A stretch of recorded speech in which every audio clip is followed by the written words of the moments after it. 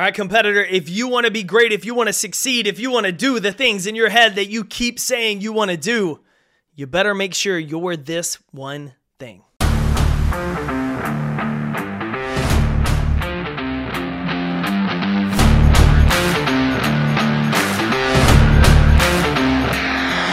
My name's Jake Thompson, your Chief Encouragement Officer, and this is the Compete Everyday Podcast, a show designed to help driven people build a winning mindset so they can build their winning life.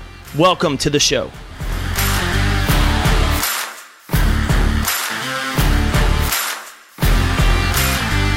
Welcome back to the podcast. Jake here, your Chief Encouragement Officer.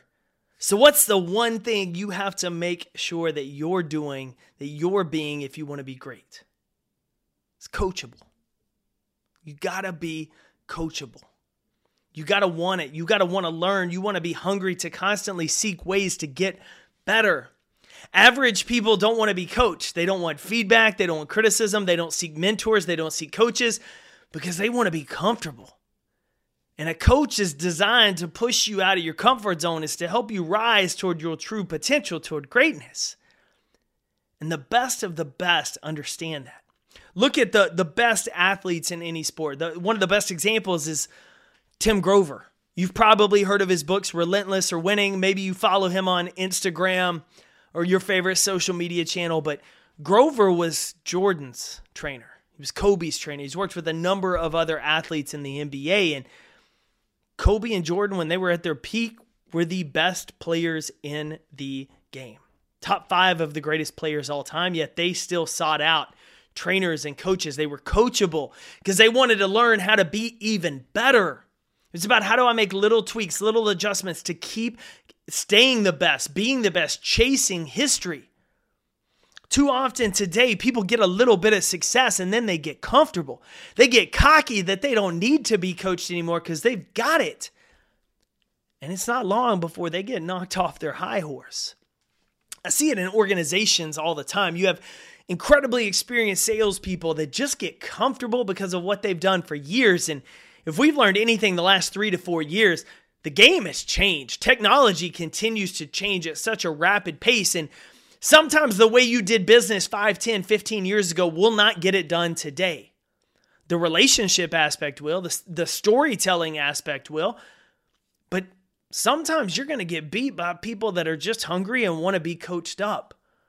They're committed to not being complacent. What a disappointment life would be if we got to the end of our life. Say 20 years before we get to the end of our life, we hit a peak. And instead of seeking coaching, instead of trying to find ways that we can improve, we just get comfortable and we settle in and we just kind of get through the day and we stop chasing bigger and better things. And we kind of go to the gym here and there. We don't really want to push ourselves. Don't want to get too much of a sweat because we might get sore. We don't really care too much about pushing ourselves in the office and being better. We're just kind of comfortable. And then 20 years later, we get to the end of our life and we're shown a mirror. But instead of that mirror showing us a reflection of who we are today, in it we see who we could have been if we'd been okay with getting coached, if we had sought out opportunities to learn and get better. That's the one thing that will continue to separate the best of the best in any arena. Longevity, financial success, athletic success, relational success. They want to be coached. They want to know, how do I improve where I am? It doesn't matter how good I am. I believe there's room to get better. It's embracing that growth mindset that Carol Dweck talks about. One of the best things my old roommate, best friend told me years ago before I got married is that he and his wife would go to counseling like once every 6 to 12 months. Nothing was wrong. No problems, no fights, but they would go in. He said I'd treat it like almost like a doctor's appointment. You go in once a year for an annual exam just to make sure everything's okay. But he said we would do it in our relationship to be proactive, to get coached up on how we can communicate better, how we can work through challenges and conflicts better. They had a great marriage, still have a great marriage. They have healthy kids, but they went out and sought out someone who could help coach them up on things to improve, things to watch out for, things to get better.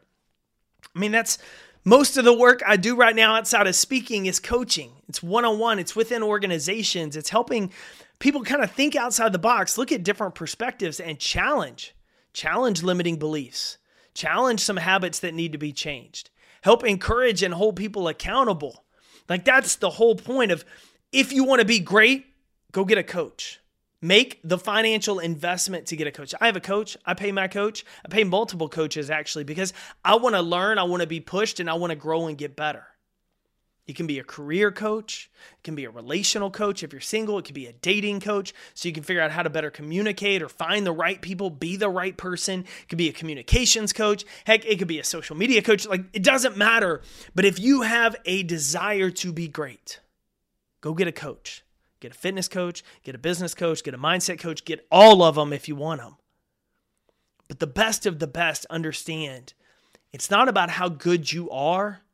It's about working with someone to discover how good you can actually be and then doing the work to become it. Don't let complacency keep you from reaching your full potential. Don't let cockiness derail what you could have been. Compete every day to reach your full potential. And the best way to do that is to get a coach that loves you enough to call you out, to hold you accountable, to help you, and to encourage you. If the best in every arena understand they need a coach consistently while they're at the top, for those of us that aren't at the top yet, why would we think we're any different? Go win your day, competitor. I'm cheering for you. Thanks for tuning in to another episode of the Compete Everyday podcast. To get in touch with the team, drop us an email to podcast@competeeveryday.com. And to find out more about our resources, content, and gear that will help you build that winning mindset so you better compete for your best life, visit CompeteEveryday.com.